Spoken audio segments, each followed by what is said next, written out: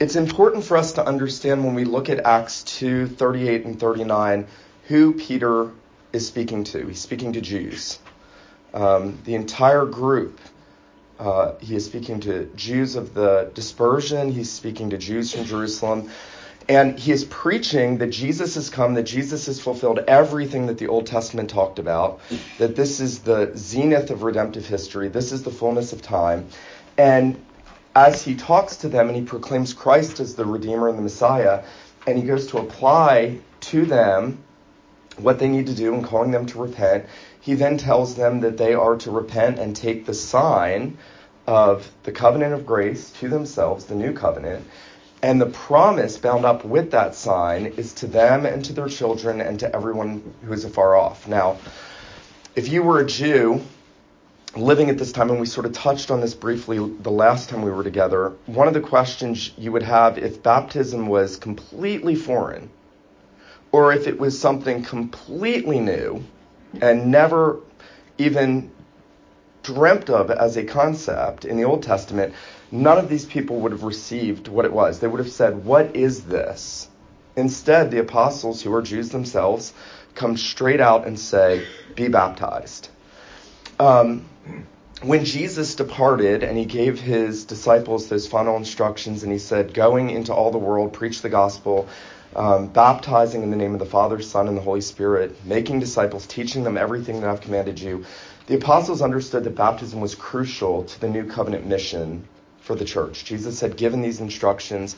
Peter, now following through with the Great Commission, tells these men and women who are cut to the heart, notice verse 37, they are convicted of their sins. They know that Jesus is who Peter is saying he is, and they ask him, "What do we need to do?" And Peter says, "Repent and be baptized." Now, our Baptist brethren love to go to that verse, repent and be baptized. Believers' baptism only. But Peter says to this group of Jewish new converts, they had been Old Covenant members, they were apostate, now they're on the brink of being the first converts in the New Covenant era, and he says to them, the promise, and you might insert the word still, the promise is still for you and for your children, and as many as are far off, as many as the Lord our God will call. Peter is, in a sense, presuming that those to whom he's preaching understand covenant theology. He's presuming that they understand who the covenant Lord is. He's presuming that they understand that what he is proclaiming about Jesus is no different than what God said to Abraham. When God said to Abraham, "I will be a God to you and to your descendants after you. Here's the sign for you, Abraham, and I want you to give it to your children. I want you to train your children in the home, instructing them in the fear of the Lord. I want you to teach them my promises, my word, my commandments." And Peter is presuming that the Jews to whom he's preaching right here, they know that, they get that. And he is assuming that they're going to understand he's not preaching a different message. It's not another gospel. The new covenant is not a different gospel than the Abrahamic covenant. Actually, if we want to understand baptism, we have to understand Abraham. And I understand this is difficult for many people, but in the book of Galatians, the Apostle Paul says, if you are Christ, then you are Abraham's, right? That's why we sing, Father Abraham had many sons, and I am one of them, and so are you. Paul said that the scriptures preach the gospel to Abraham, saying, in you shall all the nations be blessed, in your seed, who is Christ. So it was never about the physical descendants of Abraham as the central part of the Abrahamic covenant. It was always about the spiritual promises. And those spiritual promises were there at the beginning. Abraham, there are not two ways God is dealing with Abraham in the Abrahamic covenant. There's one gospel, there's one promise. He is forming a visible church out of Abraham's descendants. We are part of that visible church now because we've been grafted in, right? Romans 11. We haven't replaced Israel. We've been grafted in, Paul says. Some of them were cut off because of their unbelief. We who were Gentiles have been grafted in. Peter's saying that very thing when he says to these Jews here in verse 39, the promise is for you and for your children and for all who are far off, the Gentiles. Now, the gospel promised to Abraham that the nations are going to be brought in is being proclaimed, and it's being fulfilled before your eyes. This is it. This is what God spoke to Abraham. And so in some way, Peter is linking baptism to the Abrahamic covenant and to the covenant promises of God in the most natural way possible. He's not doing some kind of exegetical trickery or sophistry to get there. He just leads with it. The promise is still to you and your children. And here's the sign. This sign is the new covenant sign because everything's been fulfilled. Now, when we spoke about circumcision and Passover, we said there are 2 old covenant sacraments, 2 new. What's the big difference between the old covenant sacraments and the new? There's one big difference. Circumcision and Passover were what? Bloody. Baptism and the Lord's Supper are what? Not bloody. Why? Because the blood was shed. Right? The blood was shed. They're pointing to the same Christ. In one sense, they're the same signs. They're just different forms of the sacrament. One anticipating the bloodshed, one looking back on it. I do think it's interesting that baptism, and maybe just to help us with this, a lot of people who hold to believers' baptism only will say that baptism is essentially something I do, and it was important for me, and it is. And we never want to be people that downplay that. Baptism is an important thing for us. When we have our children baptized, that's important to us as Christian parents. But if we make it something that we're doing, as if this is my decision, my sign, we can inadvertently miss the point of baptism. And I've always thought it interesting. You can't tell who's baptized because it's an invisible sign. Because the new covenant is more spiritual in nature. You could see who was circumcised in the old covenant. And that was the whole issue Paul was battling in Galatia with Titus and Timothy. And you can't look at people and see if they've been baptized. The new covenant is more spiritual in nature. It's less external. It's pointing to the age of the Spirit. It's pointing to the outpouring of the Spirit. It's not coincidental that Peter says these words here at the point when the Holy Spirit is in the fullest way being poured out on people in human history. The end of the sermon, matching the coming of the Spirit, Peter is reflecting on what baptism is pointing to, right? The washing of the Holy Spirit. The glorified Christ has sent the Spirit, and he's washing his people, and he's cleansing them, and they're going to take this sign that's not pointing to the sign, it's not pointing to the baptism, it's pointing to what it symbolizes. The washing of the blood of Christ, the washing of the Spirit of God, the outpouring of the Spirit of God, the cleansing of his people. And in that, God is putting his name on his people. Now, baptism doesn't save us. Simon the sorcerer, a couple chapters after this, will have been baptized. And then remember, what did he do? What did Simon the sorcerer do? He's kind of the prime example that someone can be baptized and not converted. He tries to purchase the Holy Spirit from the apostles, right? He's a magician. He wants to be able to give the Holy Spirit like a magic trick. And Peter said that his heart was full of wickedness. Yet he was baptized. Baptism doesn't save us. What baptism points to saves us. And yet God commands baptism, and it's not an empty sign. It's not something that's just a bare memorial. It's not just me saying, well, look, I'm going to do this, and it's sentimental. It is God commanding his people to take that sign, and it's an act of faith that we take that sign. And in that sign, God is sealing his promises to us. Now, that becomes important for us as Christians. It also becomes important for us as Christian parents, because we do believe that the sign indicates the promise of God and seals the promise. And Peter says here in verse 28, the one promise that God's going to save a people for himself, that he'll be a God to us and to our descendants after us. I will be your God. You will be my people. That's the promise through the whole of the Bible. Genesis to Revelation. I will be a God to you. You will be my people. I will be a God to you and your descendants after you. And at that point, Peter says the promise is still for you and for your children. That's important because God wants us as Christian parents, and maybe now as Christian grandparents, to trust him for the salvation of our children and our grandchildren and all the descendants that he gives us until Christ comes again. Now, turn to Isaiah 59:21. There's no way we're going to be able to cover all of this, but I do want to just touch on a few things that help me as a young Christian. Isaiah 59:21, this is in the context of the New Covenant prophecies, right? 53, suffering servant. 54, God's reiterating his covenant promises.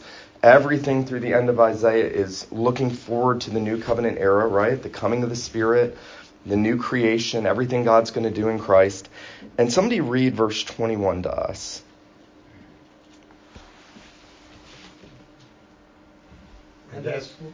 Or two people at the same time. All right.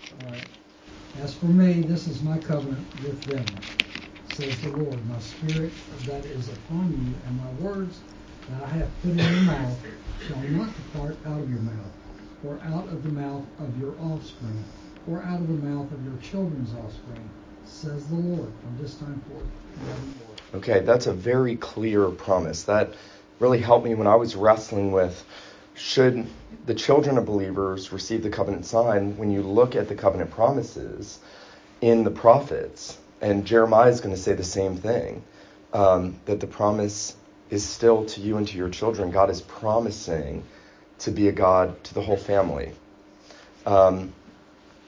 Several things that may help you as you think through who are the recipients, because clearly if someone's unconverted and they make a profession of faith in Jesus Christ, they are to receive believer's baptism. Sometimes Presbyterians say, well, we're not believers Baptist, we're Paedo Baptist. Well, no, we're believers Baptist and we're household Baptist.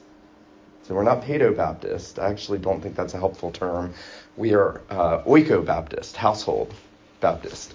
But we are believers Baptist. If someone's afar off and they're not part of the covenant community and they haven't grown up in the visible church and they hear the gospel, and we should be outward focused, we should be praying for conversions, we should be sharing the gospel with the hope that we see people who have never been baptized and never made a profession of faith come to know Jesus. That should be a vital part of our lives and our ministry and the church's ministry. They are then to receive believers' baptism. But what we see time and time and time again in the scriptures is that the covenant is more expansive than just an individual who professes faith in Christ. It is corporate and collective in nature, as the church is, and it is families, and it is single individuals, it is widows, it is a litany of people in different social settings and cultural and circumstantial settings, and yet we see how important the family is to God and how important the covenant sign is to the family. I think often of the account, and this is one of those things in Scripture that just seems so obvious, but I think it's missed on quite a lot of people, that when parents come to Jesus in the Gospels and they bring their little children and their infants, in one of the Gospels the word is probably best translated infant, and he's holding them in his arms. They're small enough for him to hold. And you know, sometimes churches will have that sentimental stained glass window of Jesus, usually a very frail and white Jesus, but holding a little child, and it's this sentimental picture of here's Jesus, you know, he loves the children, he's holding the child, and it's really sweet. This is the covenant Lord. This is God. This is the God that came to Abraham and said, I'm going to be a God to you and to your descendants after you. And at that point in his ministry, so late in his ministry, when so many in Israel have rejected him, for those parents to come to him and bring their children, that's an act of faith. And they're actually saying to Jesus, we believe that you're the covenant Lord, and we want you to give the covenant blessings to our children. And even though Jesus doesn't mention baptism there, and the point of that is not about baptism, it is the point that Jesus is the covenant Lord to us and to our children. So that everything else we see in the New Testament, especially the household baptisms in the book of Acts, are indicators that God is not done with the family, but that he is incorporating more families into his church, and he is expanding the Abrahamic covenant to include the Gentiles, and to include our children, and to include their children, hopefully, by God's grace, through faith, so that the covenant keeps expanding. Now, people will sometimes say, well, I don't see any infant baptisms in the New Testament. That's fair. There's not one infant baptism in the New Testament that we know of. There are a litany of household baptisms, and no one can tell us that infants weren't in those households. No one can tell us that there were infants at that moment in time. But what we can be sure of, there are children, and they are receiving the covenant sign. And the language that Luke tells us in the book of Acts is everyone in the household was baptized. The most interesting one is the Philippian jailer, and Chuck maybe will correct me on this. I think it's the Philippian jailer. It says he believed, and they were all baptized. The Greek is very specific. It doesn't say they believed. It says he believed, and they were all baptized. That's that particular time where Peter says to the jailer, believe on the Lord Jesus Christ, and you will be saved, and your household. Right? He's not saying everyone who believes it's a guarantee that all your offspring is going to be saved. But he's saying God is working in the covenant home. He wants salvation to run through our families. By the way, maybe an obvious aside, why does God work in the family, the Christian family, the way I'm suggesting he does? Well, it started in the Garden of Eden with Adam and Eve. Essentially, be a family. Yes. Multiply. That's good. That's very good. Why else? Any other? I think very simply, this is one way God has built in the preservation of the truth of the gospel into the fabric of this world. So you see it, right, with the intermarriages in Genesis 6, and you lose pure religion. This is why God doesn't want believers to marry unbelievers. That's a big deal. I'm surprised how few Christians think that's a big deal today. We've almost lost this sense of Christian marriage. Believers marrying believers is not just so that you'll have a good long marriage. It's for the vitality and the spread and the preservation of the gospel. God says in Malachi, why did he make the two one? He seeks godly offspring. Isn't that an interesting verse? Why did he make the two one? He seeks godly offspring. He wants the truth to just continue spreading and growing. Now, again, we all know that doesn't mean every child in a Christian home is going to be saved. And it's tragic. I pray for the salvation of my children almost every day. I can't save them. You can't save them. There's no guarantee. But we pray for that, and we should labor for that, and we should be zealous for that. We should be hopeful for that. However, Abraham had Ishmael.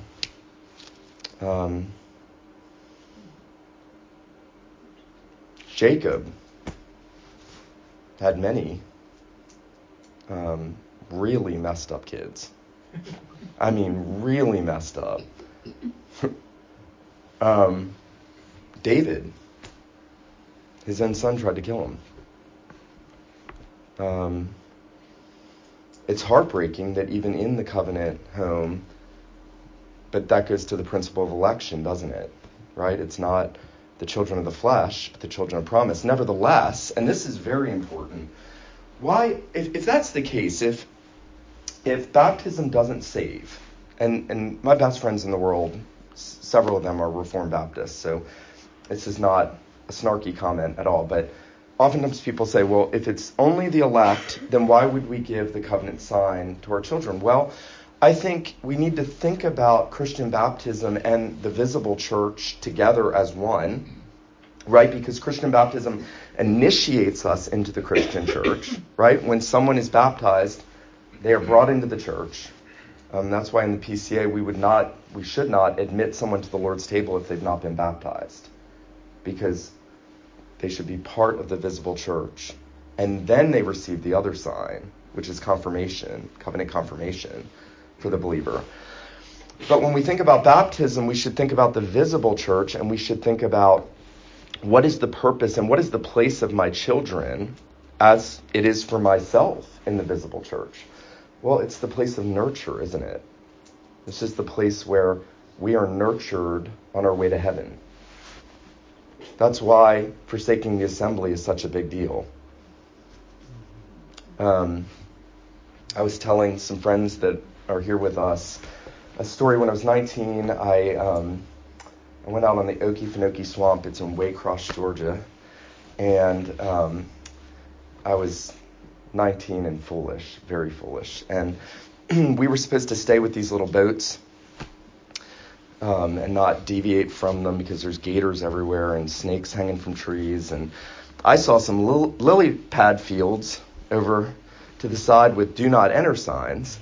And so I, being the really wise and smart 19-year-old that I was, said to my friend, hey, let's go down into one of those lily pad fields. So we left the boats and we went out there, and the boat stopped. And I thought, oh no, it's like 115 degrees and nobody can see us out here. This is how I die at 19 on the Okefenokee Swamp.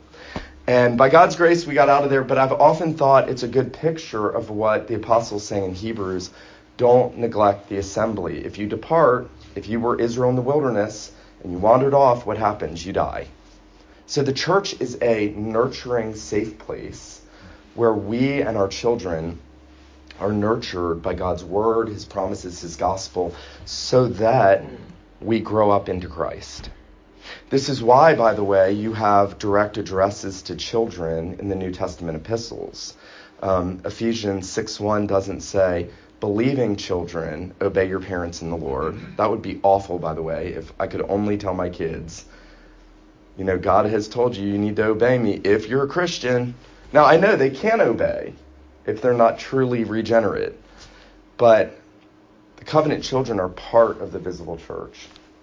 They've been brought in, yes, on the profession of faith of their parents, but they are there to be nurtured. This is why God commands us to bring up our children in the nurture and admonition of the Lord.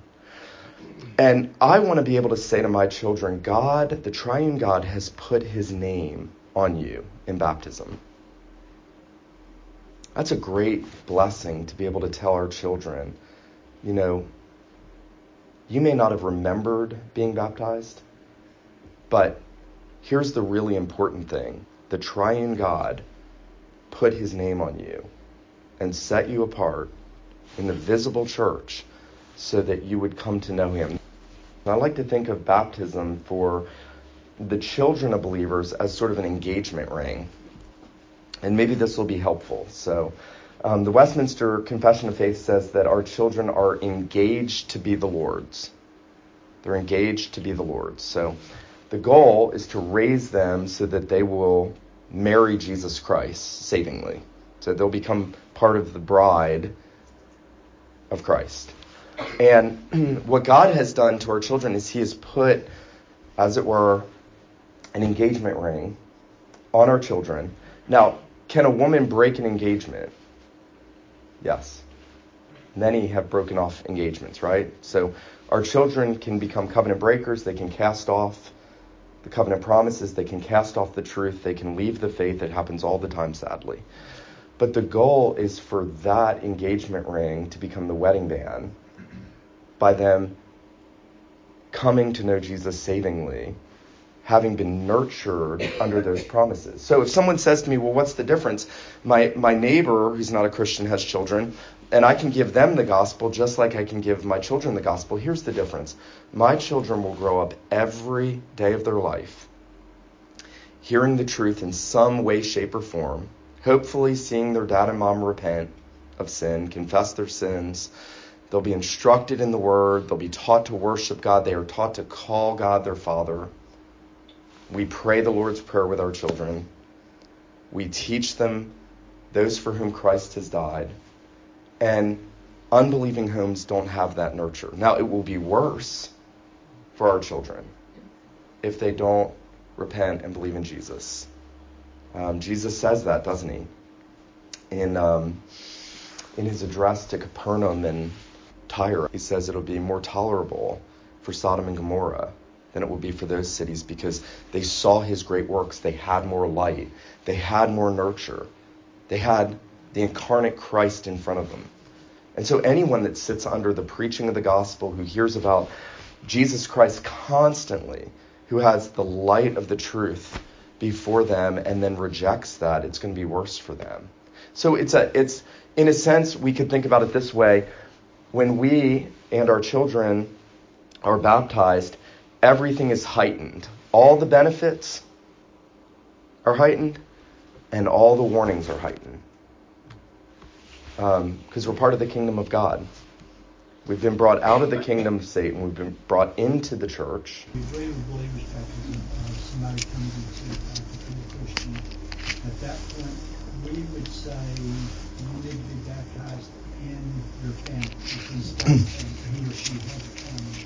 We would want all of their family to become a part of the church and be baptized. Absolutely. So I had the privilege of baptizing 250-something-year-olds when in the early years of church planning. Never been baptized, never been in a Christian church. And they had a 16-year-old son and a 14-year-old daughter who I don't think understood the gospel clearly, but they weren't kicking against what their parents were doing. And they were professing to be with their parents and coming to the church, and we baptized them. And we had a bit of a debate over that on my provisional session because there were several who had never seen that. And they said, no, they're too old. They need to make a profession of faith. Well, the goal was to work with them toward that end. But we believed to be consistent. I mean, everyone in Abraham's house was circumcised. Ishmael was 13. His servants were circumcised. Everyone in the household. So I thought if I'm going to be consistent, we're going to baptize the whole family, and we did. So, other questions? That's good. Penny and I were not Christians when our children were baptized, and we weren't Christians for many years after that. And I just think of just the incredible teaching opportunity that pastors or elders have in sitting down with somebody who's getting ready to baptize their children. And it's just a critical time, even during the sacrament itself, the teaching opportunity for those that are present is just real important. That's very true. I found too that a lot of people were in churches where baptism was performed or administered, but there wasn't a lot of teaching about it. And they were just looking at it almost as ritual. So when we would teach at New Covenant, as I'm certain the pastors here do, we tried to use that, and I would have person after person come up to us and say, we've never heard this, and we've been in the church.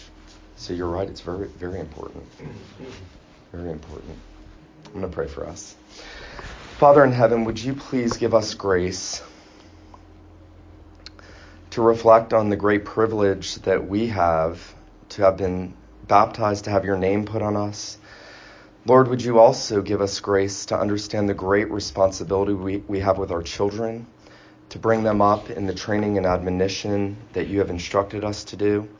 We thank you that this church is committed to nurturing both adults and children. We pray that you would bring to fruition your promises in all of our lives. We pray for the children of believers here this morning who may be grown and who may not know you, who may be wandering. We pray that, Lord, you would still be the covenant Lord to them, that you would bring them to saving faith and repentance. We pray that you'd help us prepare our hearts to worship you this morning. We pray these things in Jesus' name. Amen.